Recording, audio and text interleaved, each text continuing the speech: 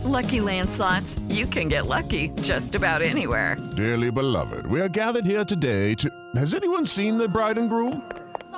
Sorry, we're here. We were getting lucky in the limo and we lost track of time. No, Lucky Land Casino, with cash prizes that add up quicker than a guest registry.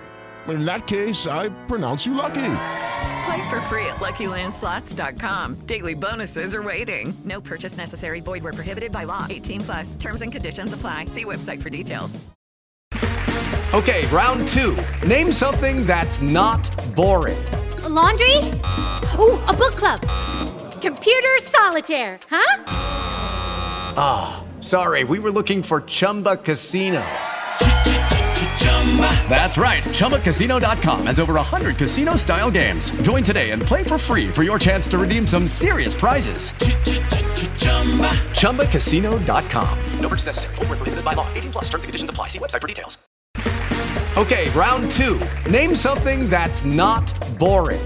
A laundry? Ooh, a book club. Computer solitaire, huh? Ah, sorry, we were looking for Chumba Casino. That's right, ChumbaCasino.com has over 100 casino-style games. Join today and play for free for your chance to redeem some serious prizes. ChumbaCasino.com. No purchase necessary. Void where prohibited by law. 18+. Terms and conditions apply. See website for details. Okay, round two. Name something that's not boring. A laundry? Ooh, a book club. Computer solitaire, huh? Ah, sorry, we were looking for Chumba Casino. That's right, ChumbaCasino.com has over 100 casino-style games. Join today and play for free for your chance to redeem some serious prizes. ChumbaCasino.com. No purchase necessary. Void where prohibited by law. 18+. Terms and conditions apply. See website for details.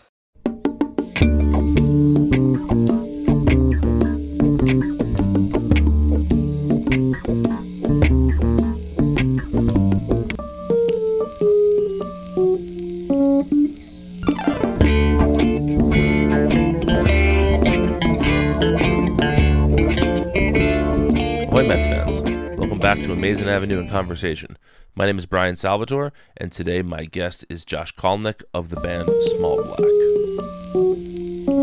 Small Black mixes keyboards and guitars to create this dreamlike soundscape that is a lot of fun and is reminiscent of some great bands from the 80s, as well as a lot of very modern sounds. Josh is a huge Mets fan, which we talk about quite a bit during the podcast here. So I'd recommend checking out their music on whatever streaming platform you use, and enjoy my chat with Josh. Here we go. So Josh, tell me, what came first for you, baseball or music? Probably baseball, to be honest. What was your entry point into baseball? The 86 Mets. How old were you in 86? 6. Okay, I was 4. So we're similarly aged here. How much of that team do you remember? Well, I actually went to Game 7 of the World Series. My dad was there. I was not, but my dad was there. It's pretty cool. Yeah, my dad called me. Well, I didn't know it was him. He called me and told me he had WFAN on the line, and if I could name the lineup of the Red Sox and the Mets, I'd win tickets to the World Series.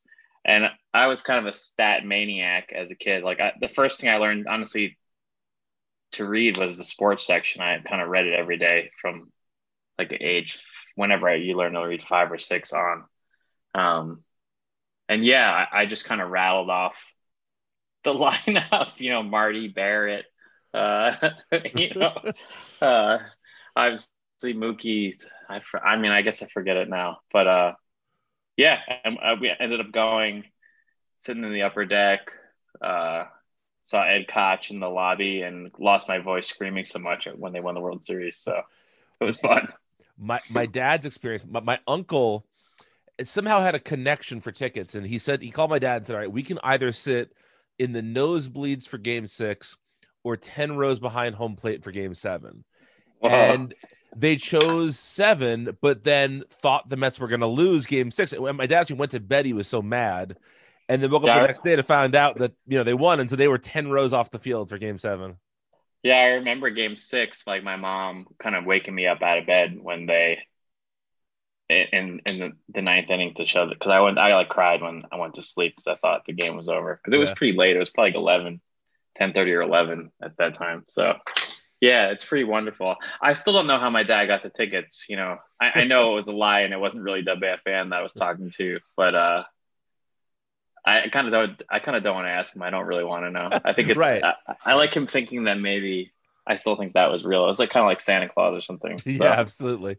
You hold That's on pretty to that. You hold on to your parents can still, feel special and magical and all that. That's really cool. for though. sure. Yeah. As a kid, was there a Met that sort of stood out to you as your favorite? I loved Mookie. I mean, he just was so much fun, such an electric player. He just brought such energy to the game. I remember being really sad when they traded Kevin Mitchell. I loved him so much. And, he went on to really explode with the Giants. I love Santana as well. I thought he was just a really smooth fielder. And for some reason, I just despised Ray Knight, even though he was Really? he was the World Series MVP. I think he just kind of had a bad attitude, and I don't know. I kind of went for. I was a weird kid. I really liked like the really sweet players. Mookie is just like such a kid's favorite style player. He just was so much fun. Absolutely. When I was in college in 2001, I was living in Pittsburgh, and the Mets came out to open up PNC Park in Pittsburgh for a preseason 2-game set before the season began. So it was the second ever game at PNC Park, and I was there, and Mookie was introduced as the Mets first base coach. And this is like, obviously the internet existed, but I wasn't as online then. And I forgot that Mookie was the first base coach. I went nuts. I was like, yeah, Mookie Wilson. I was the only guy standing up cheering for Mookie, but it was such a cool thing at the time. He's a player that has such like an indelible effect on the fan base. I think we all love Mookie. Yeah, I don't know how you couldn't. I actually have a friend he used to live in Brooklyn named Mookie, who was named after him by his parents. He's a very successful music manager. So yeah. That's funny. Yeah.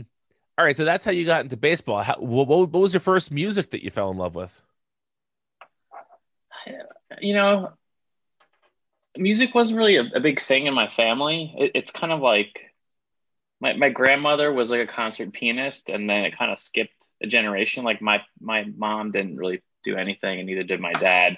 I kind of remember listening to my dad played a lot of Neil Young and the Beach Boys, and then kind of I don't know. I mean, I was into whatever was pop, whatever I heard on MTV. I feel like it was so influential for me. I remember hearing I definitely liked a lot of awful stuff until about maybe 5th or 6th grade. And then, I feel like I heard Nine Inch Nails. Define awful stuff, though. Just really bad. I liked Warrant and stuff. I thought that I liked Winger. I thought was cool. I don't know. I just what was played for me. I don't know. I remember there was this really awful band called Trickster. That's just the worst. And so the town in Jersey I currently live in, one of the guys from Trickster lives in. There you go. And his band will play. He has a cover band that will play around here, so I am familiar with Trickster. Yeah, it's pretty omnipresent. I grew up in Long Island, so it's I was listening to this podcast last year, Wind of Change. I don't know if you heard it. Yeah. About the Scorpions. Yeah. And one point, one of the guys from Skid Row is getting interviewed, and he's in a park in Amityville, which is the town where my dad lives. I'm like, oh, this is just in the water. I couldn't get away from this. So, but yeah, then I feel like late in elementary school, I heard Nine Inch Nails, and I heard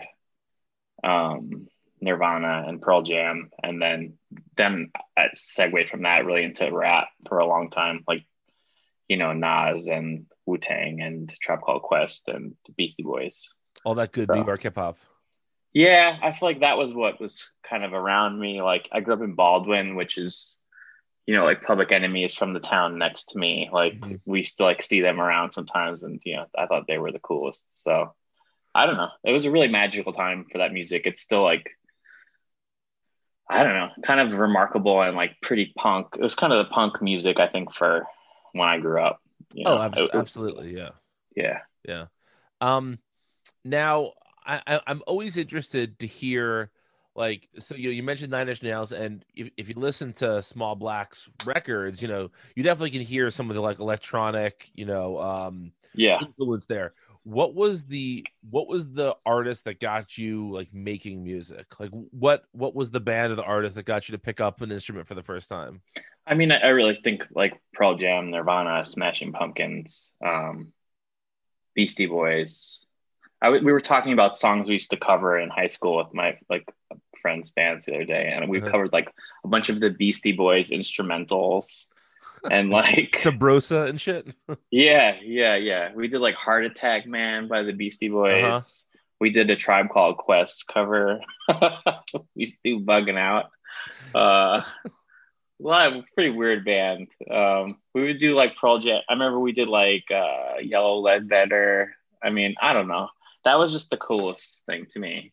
And then in high school, I feel like I got more into like the goth stuff and like The Cure and the Smiths. And there was a kid who was 2 years older than me and had a really cool haircut. And I just listened to everything he told me. And I didn't buy the trench coat, but because he looked a lot cooler than I would have. So, I feel like that's where I found the music that maybe is, more related to what Small Black is. Sure. Is there like an era of The Cure that is your era? I mean, I love like Head on the Door. It's hard not. I mean, just the amount of. I mean, actually, Disintegration is my favorite. Mine too. Yeah, there's actually on the new record Tampa. There's like the first song. There's like an older version of it that's like got like a minute and a half long intro, and then we kind of started feeling like it was a single, so we cut it to like 30 seconds. And as I listened to the record today, I'm like, shit, I really wish that it was a minute and a half, like in the context of all the other songs, like, because I love that intro to Disintegration, like that like 2 minutes you have to get into the record is just so cool. And it's like you're not going to turn that record off once you get through that. So I wonder if that's something that just the propensity of streaming will somewhat take away from, and it's a bummer because I mean, I often say this. I'm happy I grew up when I did because I had to hunt for stuff. Like I would read a review of a record in a magazine and I'd go to my local record shop and they had to special order it for me. I had to pay for it in advance. It's all a gamble, right? You might get it and hate it, but when you hit on something you loved, it was really special. And I feel like sometimes an album will begin with a song that you didn't particularly like, but because you just plunked down $15 for it, you're not going to have $15 another month to buy another album. Like you're going to listen to that and you're going to get into it. It's going to be an important thing for you. And I wonder if today, like if that introduction was a minute and a half, if the kid today would even bother listening to it, or if they would just on skip ahead. Spotify, they're 100% going to skip to the next song or turn the record off. So yeah, if they're not like ready, if they're giving your band a chance out of nowhere. So I don't know. It's poisonous to think about this stuff. Like I think it's bad for your art, but I mean, logistically, it's just how things are. I feel like there's no going back to that way, and it's so hard to explain to a kid like what it was like to spend $15 on like I'm just trying to think of an awful like a Sponge record and be like, this is hey, I will rep for that second Sponge record, Wax and Static. There's like 4 good songs on that record, man. Okay. I get it totally. Sorry, I don't even really remember that record. I just remember like kind of being disappointed with it, but like you cannot like quantify that to someone because you don't have to do that. You just hit play and you see what it is and you give it a chance. And and also there is something to that where like if you spend money on the record, you're going to really try to like it because you spent the money on it. So you will put up with like some insane track 4. Like I feel like on rap albums, all the skits, like, like especially like the second wave of skits where like after Wu-Tang made all the good ones and everyone just tried to like rip them off and like Jesus, are you really gonna put me through this? Like the CD era, like people be like, it's got to be 71 minutes or this record is not worth my $16.99 at the wall. Like it's such a crazy moment of like people making weird decisions based on just like the format and the way it's consumed. Yeah, one of the great things about It's time for today's Lucky Land horoscope with Victoria Cash. Life's gotten mundane, so shake up the daily routine and be adventurous with a trip to Lucky Land. You know what they say, your chance to win starts with a spin. So go to LuckyLandSlots.com to play over 100 social casino-style games for free for your chance to redeem some serious prizes. Get lucky today at LuckyLandSlots.com. Available to players in the U.S., excluding Washington and Michigan. No purchase necessary. VGW Group. Void where prohibited by law. 18+. Terms and conditions apply. Step into the world of power, loyalty, and luck. I'm gonna make him an offer he can't refuse. With family, cannolis, and spins mean everything. Now, you wanna get mixed up in the family business. Introducing The Godfather at ChumbaCasino.com. Test your luck in the shadowy world of The Godfather slot. Someday, I will call upon you to do a service for me. Play The Godfather, now at ChumbaCasino.com. Welcome to the family. No purchase necessary. VGW Group. Void where prohibited by law. 18+. Terms and conditions apply. The internet is like, so when I was in college, I was huge. The Pixies were like my band in college. And I came from a small town in Jersey who I knew no Pixies fans. And then I found Pixies fans on the internet in college. And I was like, oh, this is fantastic. I have a community here.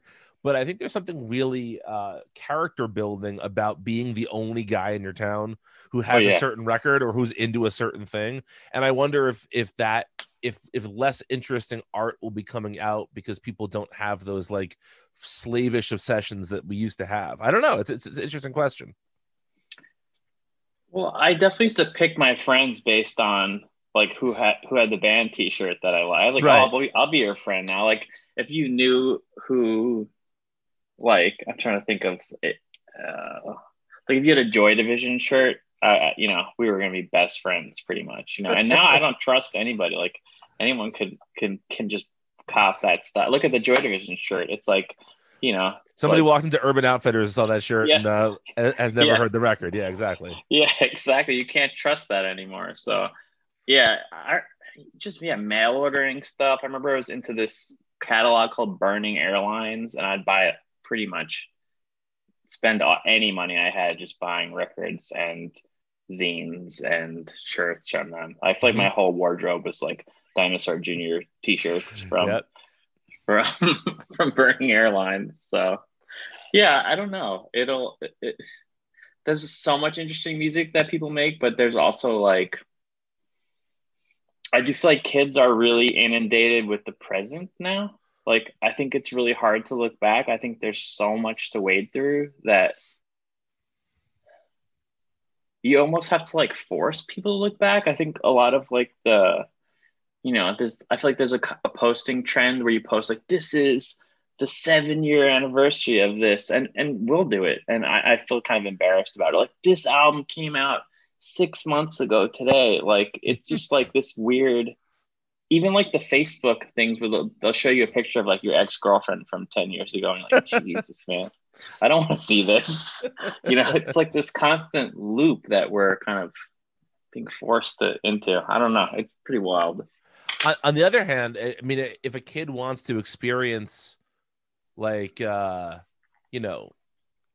Robert Johnson, like early blues recordings, it's one click away. So even though for sure they're inundated with the present, it's so accessible. I don't know how many people are choosing to access that, No, but yeah, when you do meet the kids that are like encyclopedic, like it's pretty wild. Like they know a lot more than we did at a much younger age. Oh, absolutely. With music, movies, art. Yeah, it's cool. It's really cool, and they have gone through a lot of the references. It's rare, but it's like if you are one of those kids, like you really have a leg up, Yeah. I was like dying to get my friend's older brother to give me like a Primus record, it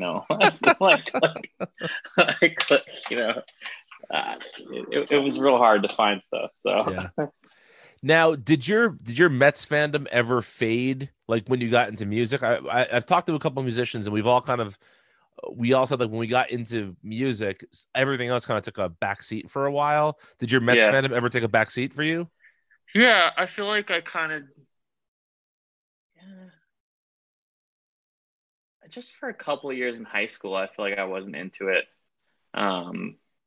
I feel like I got really into the Piazza, Olerud, Alfonso era. I love those teams. I look at that as like some of my fondest memories of the Mets. I feel like they were just such a fun team, like kind of so anti the Juice era in a lot of ways. They were like a very strong defensive team. They stole a lot of bases. They had a great staff. They kind of fit Shea Stadium, pitchers first mantra, just based on what the stadium is. I worked in like a warehouse on Long Island during those days, and which we ended up recording some of our early band. Oh, really? Yeah, stuff in. And we would just sit there and listen to the fan and listen to people melt down about the Mets all day. And I don't know, I think that's kind of the best way, especially in New York, to consume baseball. Like, just to prep for this, I listen to a bunch of WFAN because I feel like I'm never in the car anymore, so I listen to the radio. I was like, oh, this is why I love the Mets. Just dudes melting down about the Mets bullpen. My uncle, who's kind of one of my best friends, and he's a monster Yankees fan.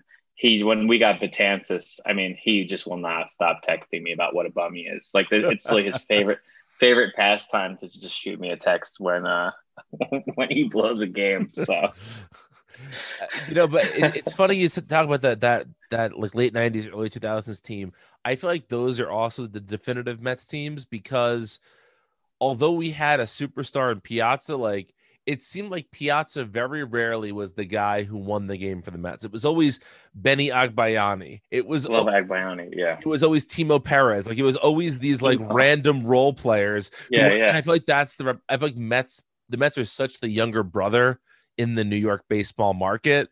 For sure. It was always the Metsiest Mets who were doing the big things, and I loved that. I loved being a fan of those guys. Yeah. They were all kind of underdogs. To have your power hitter be your catcher is already kind of odd. Olerud is kind of like this odd first baseman. He's not a power hitter, but he's an amazing hitter for average and an amazing fielder. And I loved Alfonso. I thought he was just so excellent and so clutch. He was a perfect player. I love that guy. And Agbayani, I mean, how could you not love? He was like our Kevin Moss, Exactly. Yeah. He was. I remember being a freshman in college during the Subway Series and just wanting to just crawl into a hole. There was a guy who lived on my floor who was a big Yankee fan from Long Island, and just wanted to crawl into a hole and die whenever he would, razz me about the Mets, because there was no way. When you look at those teams, it was almost unfair how stacked the Yankees were against the Mets. Oh yeah. But the Mets helped.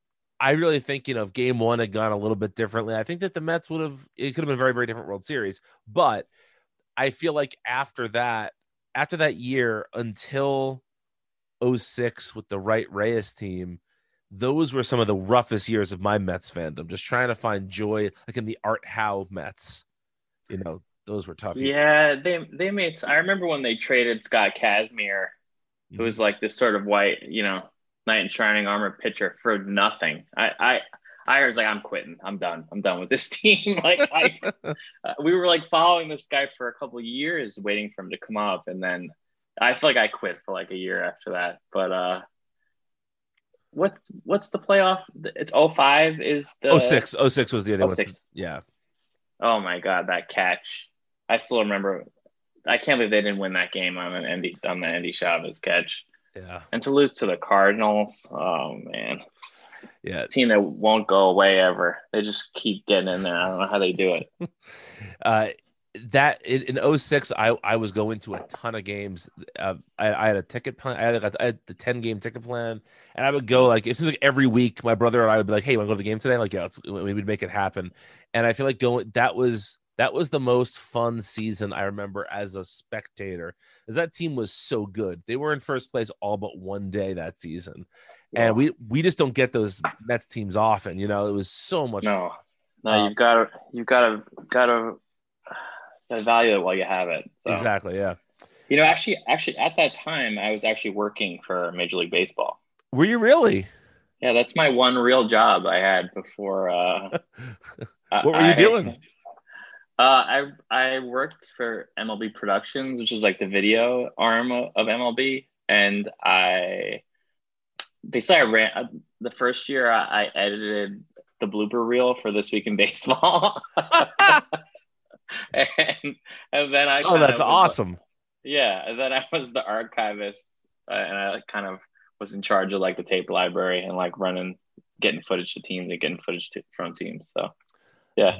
Editing the blooper reel for This Week in Baseball would have been my dream job. If you asked me when I was 10 years old, like, what do you want to do when you grow up? I would say I want to work on the blooper reel for This Week in Baseball. Pretty much. I mean, it was so much fun. Basically, I just had to go through every single game each day, and we would get like a log from the stadium. This is pre-digital stuff. We'd literally get tapes every day. Mm-hmm. And, you know, you'd see like what the kid who was logging the game in San Diego would be like, you know. Gosh, who was even on the Padres then? Khalil Green's like eating a chicken wing on second place because he used to keep him in his back pocket. So I would just have to comb through this and figure out whatever the goofiest stuff was. I do have a reel of like all stuff that they won't show on TV. That's very good. Oh, really? Just like fans running on the field. Like there's this one shot that we have of like a fan running on the field at Fenway.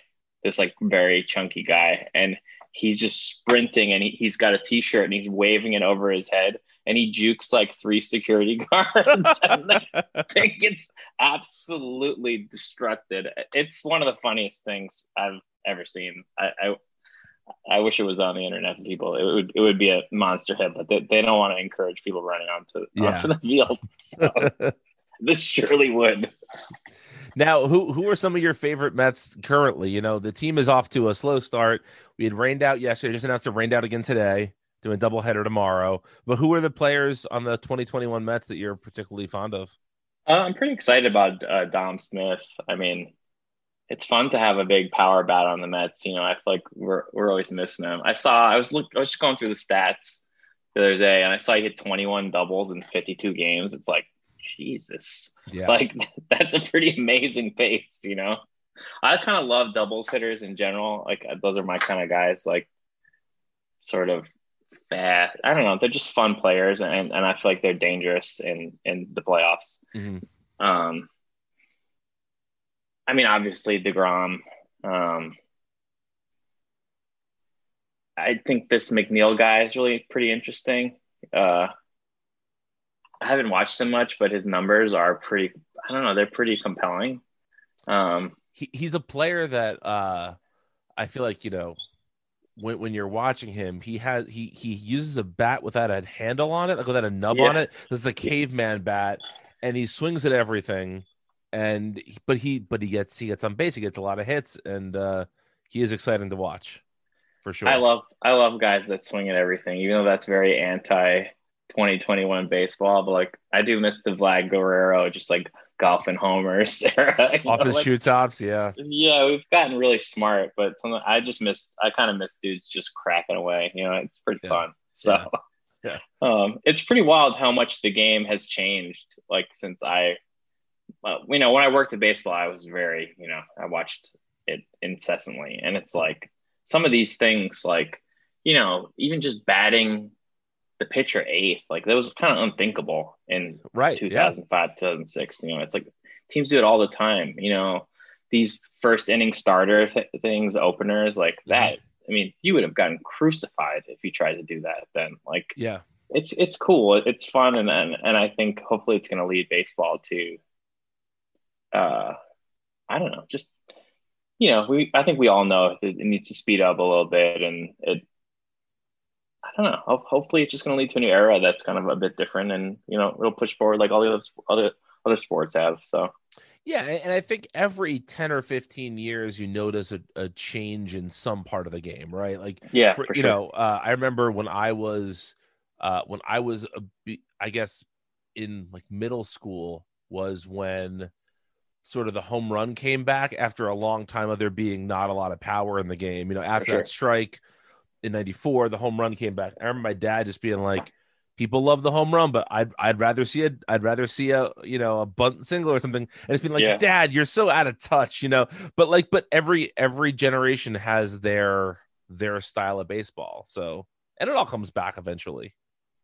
Yeah, I mean, I think it's interesting with the Mets team this year, where the lineups is really looking like the strength of the teams, especially with the pitching injuries right now, and that's like very, very antithetical for typical Mets right, teams. Exactly, We're used to just like grinding out some runs, and then just like somebody with a 3.4 ERA kind of just pitching 8 innings or something. So it's fun, and I feel like you have more of a margin for error with a great lineup versus a great staff. The playoffs can definitely throw the balance the other way because it's such a smaller sample size, but across this long season, if you're just mashing, you're going to win some games. So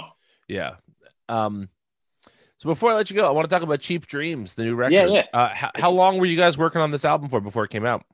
So long. I mean, we haven't put a record out for 5 years, so we probably were working on it for 2 or 3 years. Okay. It was pretty much done like at the beginning of quarantine. Like we probably had half of it mixed, and we just kind of sat on it for a while with the inability to tour or kind of do anything on it. We just were like, we might as well get the album campaign together, get videos together, and not like rush it. And it's really nice to have those extra couple months at the end of the process to like think about it. Because when you're in the kind of touring grind of like, we got to put a record out every year and a half or 2 years so we can tour on it and live and exist, have money. I don't know. It can lead you to something. I feel like those records are the ones where there's a couple songs where I'm like, I would have changed something on this. Like we didn't have enough time to properly sit on it. But again, then this record took forever because we had no checks and balances and no one telling us to do anything. So right. Did you feel like, sometimes you feel like you finish a record and it really represents where you are at that moment, but then you sat on the record for a year or so. Do you feel like this still accurately represents where the band is and where you are? Yeah, I think so. I mean, I don't feel beyond it yet. I feel like still the material that we've been working on recently is I think there's like a couple more tracks that were part of this song group that will come out later that need to be kind of finished. And then, I think then I do have kind of a vision of where to go with the next batch of material. It's pretty different. And I think we just need to kind of get together as a band. Like we're kind of everybody's still in different stages of how COVID friendly and safe they're feeling. So we've gotten together a couple of times, but it's like under, it's everyone's got to get a test and do all this stuff. So I think once that, I've got the vaccine now and most of the band's on their way. I think that then that'll kind of mark the next period. I mean, I feel like this period for everybody in the last year has been a long limbo. And I've worked on a lot of stuff, but I don't know if any of it's really like a Newsfall Black record. I just trying to stay afloat and do anything that seemed like fun. So are there a couple of other artists' records or other artists that you feel like really inspired this album? Yeah, a lot of 80s stuff. I mean, I love this band called the Blue Nile. They're a Scottish band from the 80s. We've been ripping them off for like 9 years. Definitely since our 2013 record. It's funny. Somebody told me, I remember like probably in the band I had in 2006 watching the Andy Chavez catch, this producer who's gone on to he did a bunch of the Real Estate records, did the Walkman. He's a really talented guy. And he was like, your music kind of sounds like the Blue Nile to me. And I didn't know what it was. And I didn't even listen to it. And then a couple years later, I saw an interview with this folk artist, Vashti Bunyan. Yeah. And I love her. I think I love her records. And she's like, once I listened to this band, I didn't listen to anything else. So I was like, all right, I should probably listen to this now since this guy recommended to me, and this artist I really respect is giving it pretty much the best possible review. And I heard it and I was like, oh yeah, I love this. Like, this is my favorite music. It's so beautiful. So yeah, I mean, they're definitely a touchstone. Talk Talk. I mean, The Cure. I'm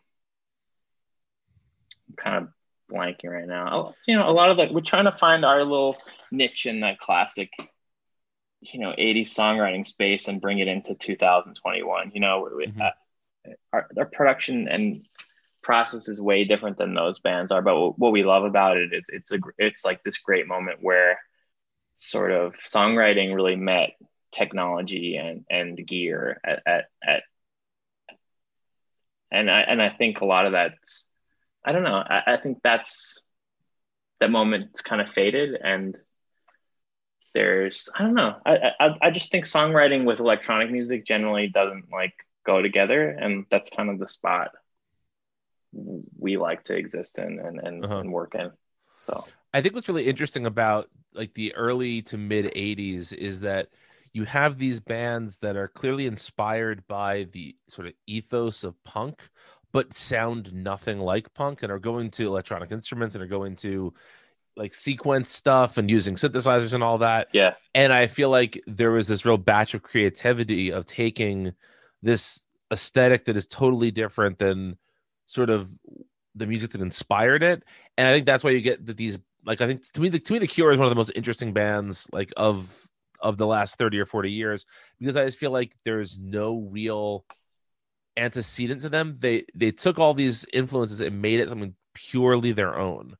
And you mentioned Talk Talk. I feel like I've never heard a band effectively sound like Talk Talk, right? It's just its own thing. And I think it's really cool when bands today try to find something that is uniquely theirs in the same way that those bands are. Yeah, I mean, it's a great challenge, and what makes a band stand out and be able to stick around. So it's I'll say, last question for you. I know you guys recently covered Phoebe Bridgers' song, and she was a fan. She said it fucks. That's awesome. Yeah. You should put that in a resume. You know, it fucks. Phoebe Bridgers. But what else are you listening to nowadays? What should our listeners be checking out aside from the Blue Nile? Yeah, definitely Phoebe's last record. I mean, Punisher, I'm sure most people have heard it at this point. I feel like it was literally everywhere.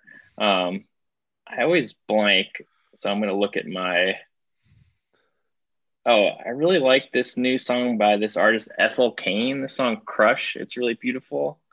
I was so listening to Small Black kind of nonstop for the past year, like doing this record. Do you find it's sorry, go ahead. I really like The Weather Station. Her new record is awesome, and like I think she kind of pulls from the Talk Talk vibe for sure. There's these two rap kids from Tampa, Florida, called They Hate Change. I think they're really great. They kind of remind me of like Outkast or something, but like rapping over like jungle music, jungle beats and stuff. Like drum and bass. They're very cool. I think our label mate, George Clanton, Negative Gemini, I would highly recommend their stuff. I think they're great. 100% Electronica is our new label, and I just think they roll, and what they have going on is very fun, and it's just a good vibe. You had said before that, you know, working on this record, you were listening to a lot of Small Black stuff. Do you find it hard to go back and listen to your own stuff?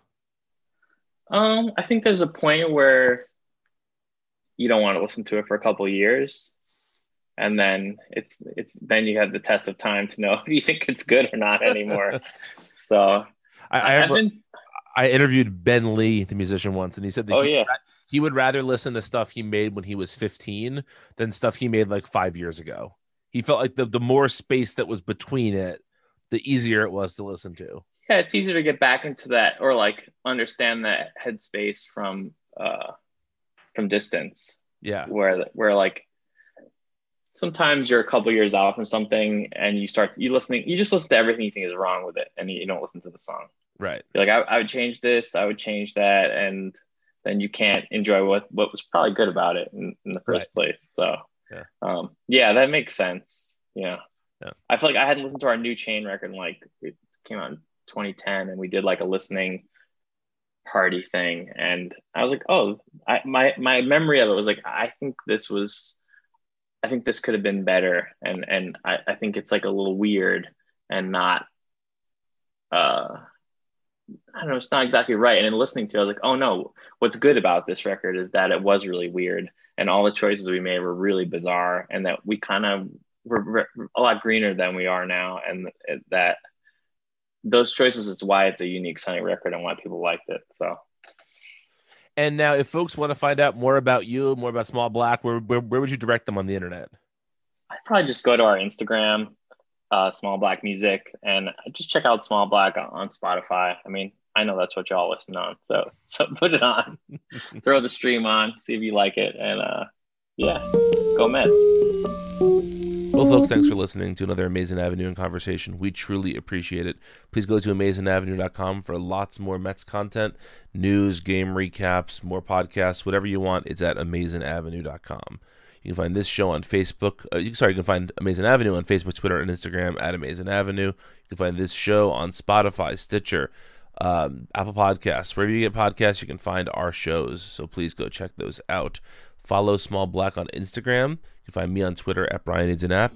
And until next time, let's go Mets.